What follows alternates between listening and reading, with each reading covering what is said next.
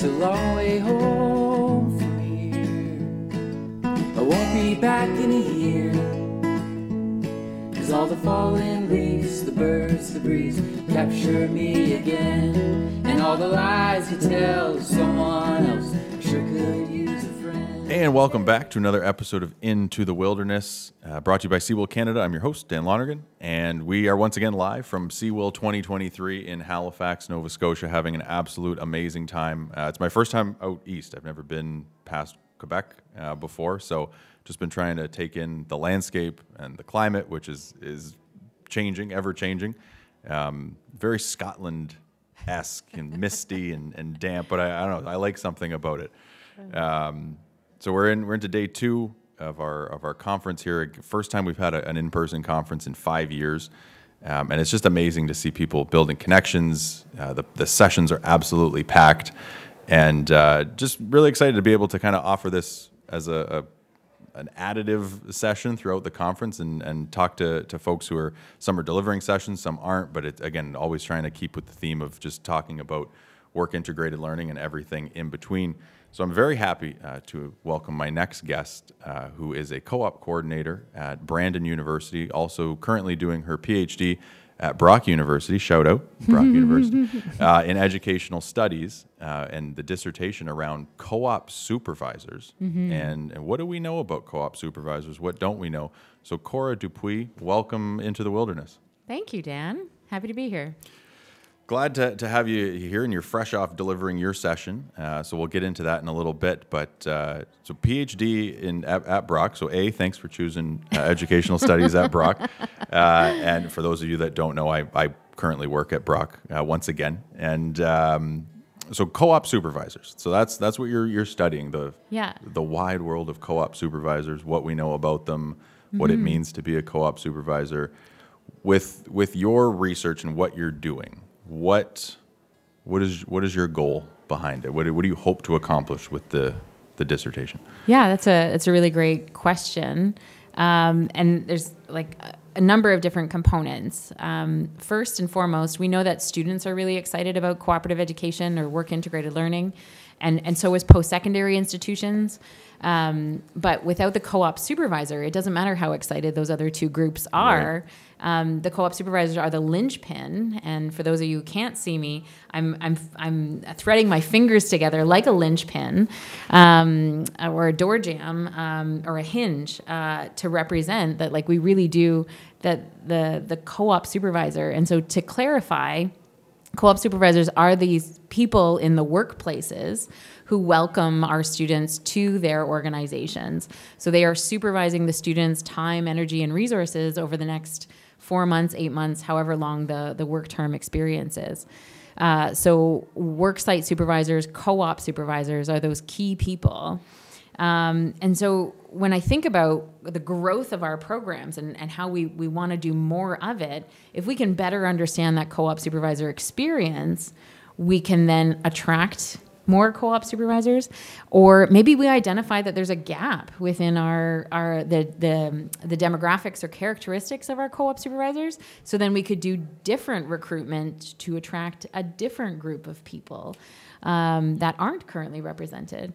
But at this point in Canadian research, we don't know a whole lot about what's happening or who decides to be co-op supervisors, how long are they co-op supervisors, why do they do what they do. And so there's some research in other places like Australia, the United States, the United Kingdom, but ultimately, there isn't a whole lot in the Canadian context. And so, again, as a PhD student, if you can identify an area that hasn't been explored, then that's like some really rich ground for you to make your mark. And I'd say the third part of this is I want to contribute back to organizations like Seawill. So I get so much from this. And so if I can help others move their co-op programs forward, then right. I want to do something that's meaningful and is going to matter to those that do this work.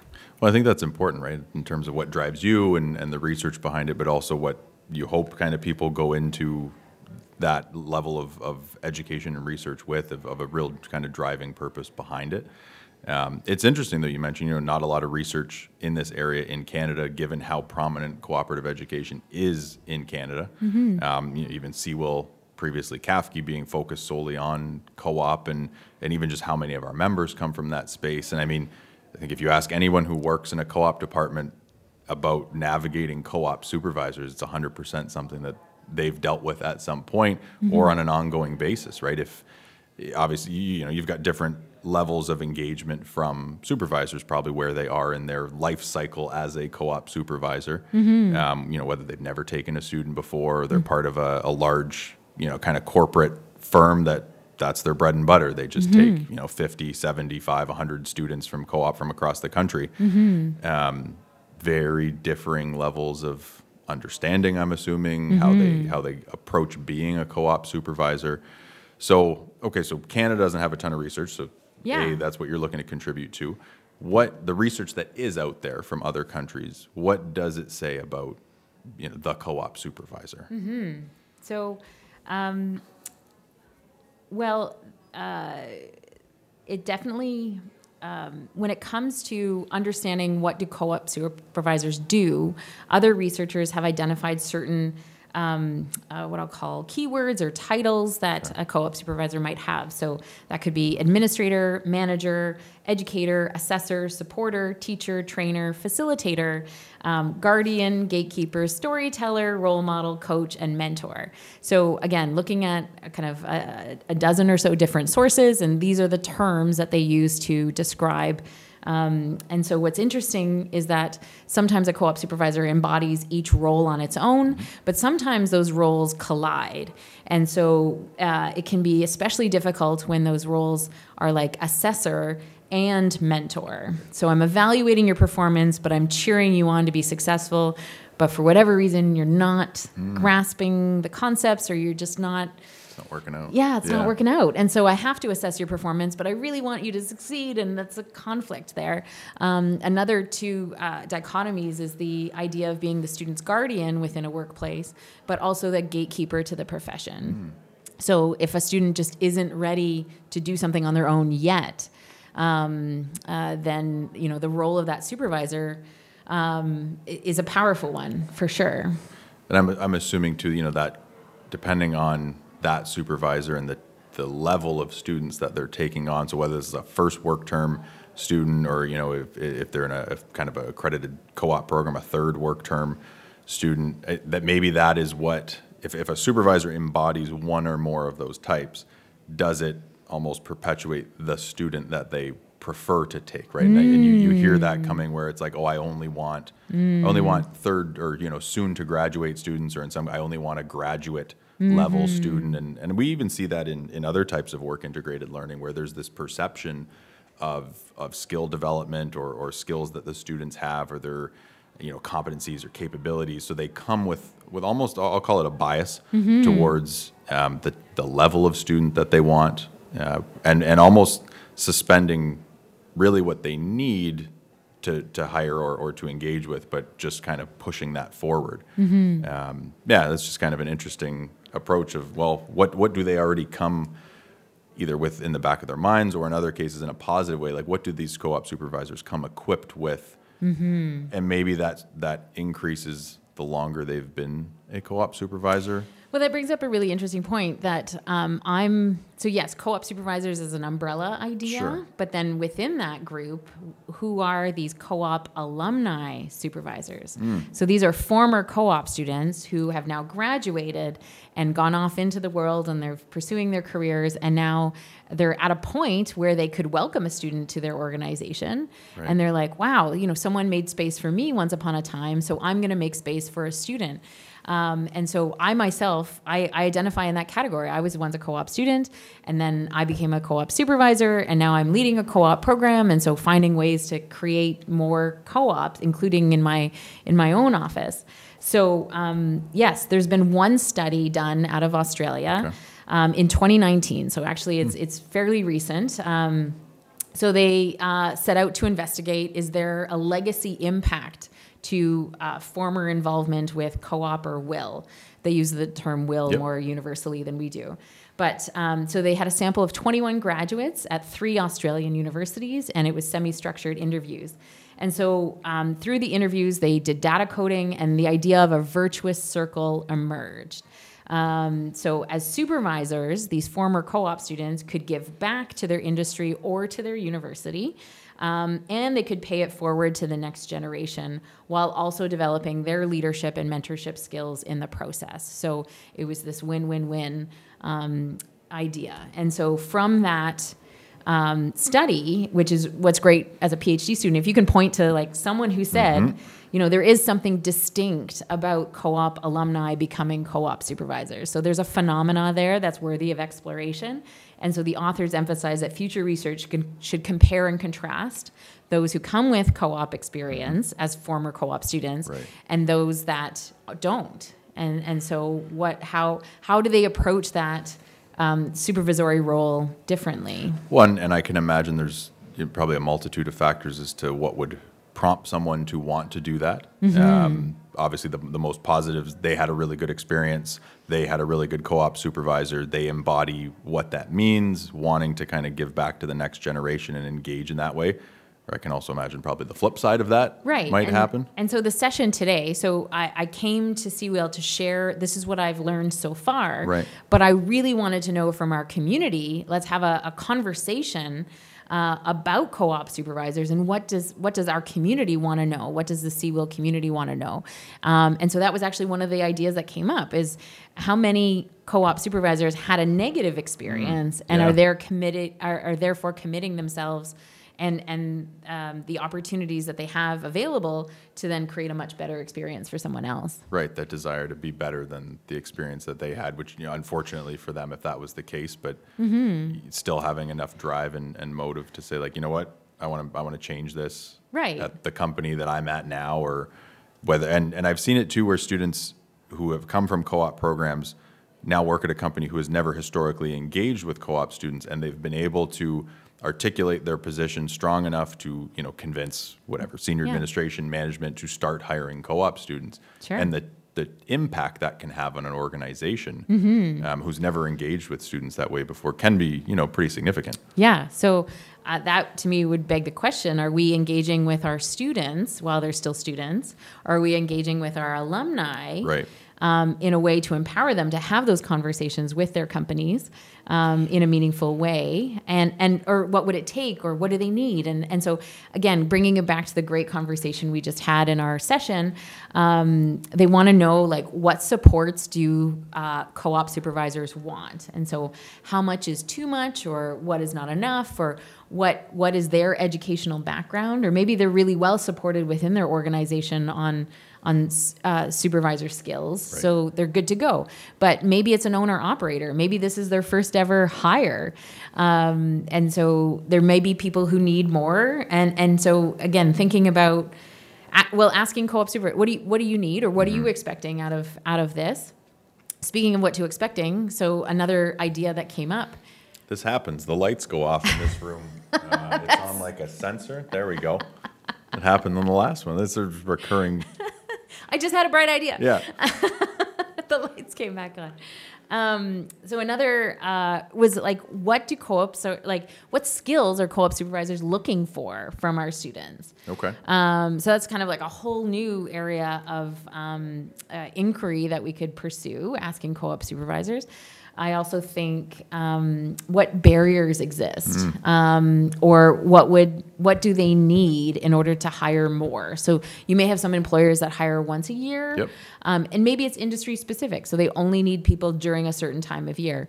But maybe they didn't realize that they could hire at the other times of year, or maybe they didn't think within their organization there could be other growth opportunities. So again, like, what's holding you back, or what would open the door to more co-ops working at your organization? Right, and yeah, like you mentioned, there's probably a number of factors that play into that. But so you mentioned, okay, how do we leverage the student, or is it leverage the student, or is it the alumni, or at what point in time does that happen?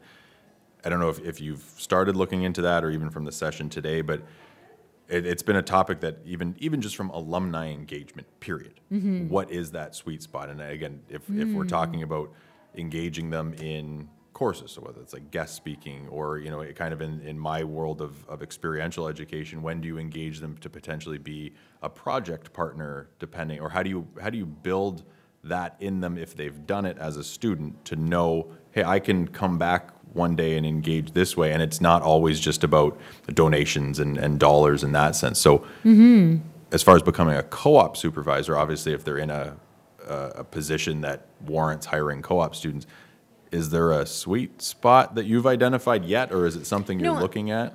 I mean, if I had to guess, and that's where I am in my research, I'm just at a kind of exploratory stage but eventually, like, we will identify participants, and there's likely be, I want to do a mixed method study, so there'll be a quantitative component and a qualitative component.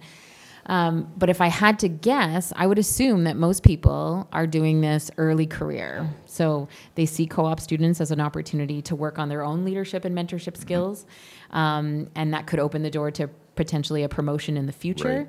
So you may be too early career to lead a team, but you could lead a co-op student and gain some experience there. Yeah. And the other benefit is that, especially if you're part of an organization that hires all 3 semesters, then you iterate your management style every 4 months, because then you start kind of with a new student, and you're like, well, this didn't work, but this did, and I'm going to try it again, and so on. So co-op students can be a really great way for early career people to better their leadership management skills. But again, this is all speculation. Right. I don't know for sure. And I'm drawing on my own experience. I was early career when I first became a co-op supervisor. Yeah. But because you'd have to wonder that if as soon as someone gets promoted to lead a team, then they probably don't have the capacity to hire a co-op student or manage a co-op student on a daily basis. Yeah. So then who on that team, oversees the student, which then continues though to perpetuate that, is that individual equipped to be a co-op supervisor, and or what has the organization done to prepare them, or and then on the flip side, what does the institution provide if in terms of prep or training for first-time co-op employers or partners? And I'm sure that varies from institution to institution, but to your point, what is it that they actually want? And so have they been asked that question? And maybe it's time to ask that question. Well, and I'd also go out to say that, maybe institutions are asking those questions in a program evaluation type format. And that this would all be like internal data that they're not necessarily sharing broadly. They're not publishing about it. So there may be things that, especially larger, more established co-op institutions, there may be things that they know about their co-op employers. But based on what I can see available, we're not having national conversations about it. So it may be happening institution to institution, but is there something that we could be doing more broadly? Well, and I think that's, again, coming back to kind of, is there an area that CWIL can help advocate for some of these pieces and strengthening the content that we have for the industry side of this equation? And that I think applies to all types of work integrated learning, because they're, part of what I call the trifecta of players in this space. So what content do we have? What materials can we create? And I think part of even this podcast, in terms of when I've had industry, is how can we allow them to educate each other for those that do engage in multiple types, but then also where can institutions help inform industry, and then vice versa, and industry inform institutions, and not just from like a program level of you should have these types of programs at your school, but really like this like day-to-day operational pieces, especially for like first-time co-op supervisors. Again, if they weren't a student, let's say they weren't a co-op student, they've never taken one before, but they, for whatever, maybe they've heard maybe there's a funding opportunity, maybe they just think it's the right time, or it's a good idea, or it's an additional way to get new ideas into the company. Get some extra work completed that they've just never been able to get to. So good intentions of wanting it, but are they equipped to, do they end, like, as far as like writing a job description, prep, like interview practices, EDI issues that come along with recruiting and engaging with students.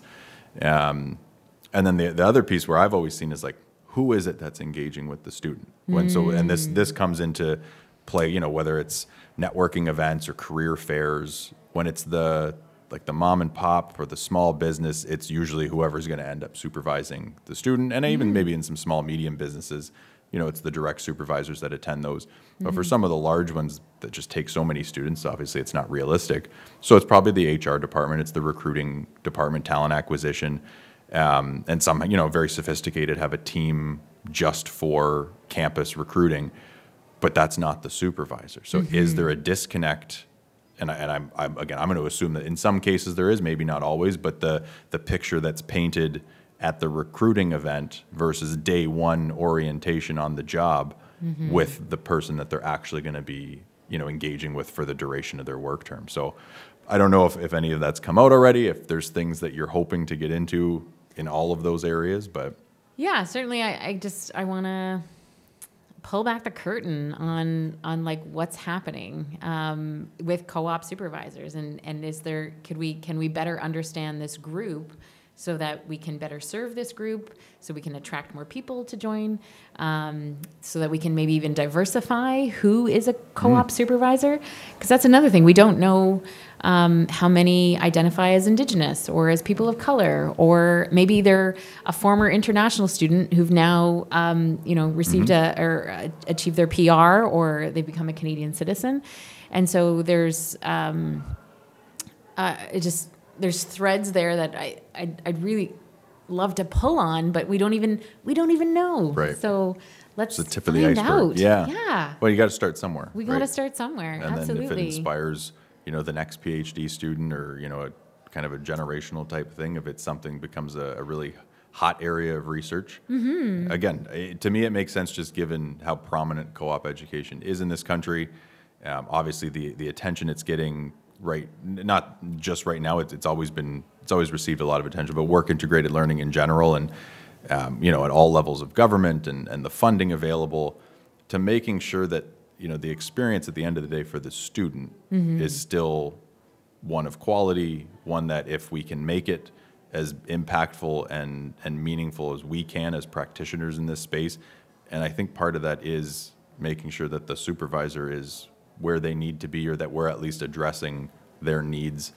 And I've said that before in terms of, I think, work integrated learning. If you approach it from a needs assessment, when you're having those conversations, building those relationships, 9 times out of 10, it's going to be a successful experience for everybody involved. It's just having those conversations, asking those questions, and not just assuming that people, have it all under wraps and that they know what they're doing. So. Yeah. But it's very exciting. I wish you the best in terms of where in your PhD process. Where are you? Yeah, so I've completed all of my coursework, which is kind of the first phase. I'm in the middle, which is called the comprehensive portfolio. So this is the time where I'm collecting evidence or artifacts to demonstrate that I'm ready to take on my dissertation. So today's conference presentation, this podcast conversation, all of that to me counts as part of my portfolio to, again, go to my committee and say, hey, I'm active in this space. I'm learning about it. Here's where I align myself. Here's where I see myself going, and so on. So then I provided they agree, then I can move on to my dissertation, which is when that bigger mixed methods study will hopefully take place. So at CWIL 2025, we can expect a follow-up presentation. Well, certainly, I'd love to come back next year if the committee will have me. And that was kind of the topic at the end of the conversation of how do we find out more? How do we track your progress, Cora?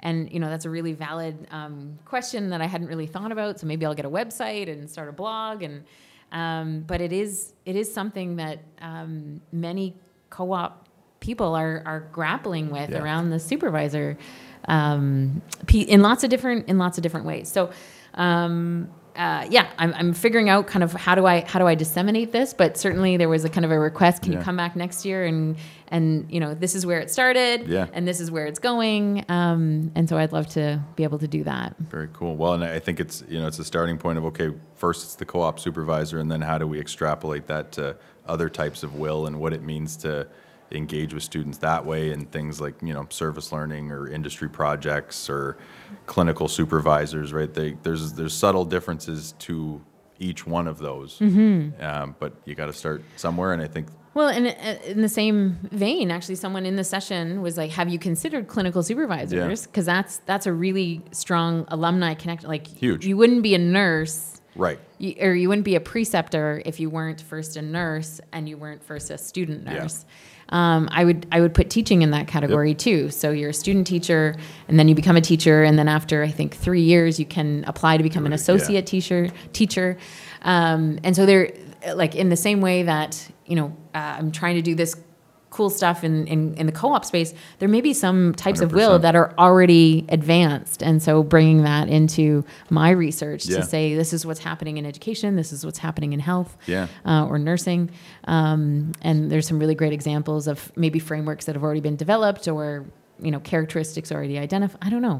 See what similarities or differences depending on, again, labels that we put on individuals who engage with students. Essentially, what happens in these cases. What does it look like depending on? But other fields may have already kind of figured this out in what makes sense in their context. Right.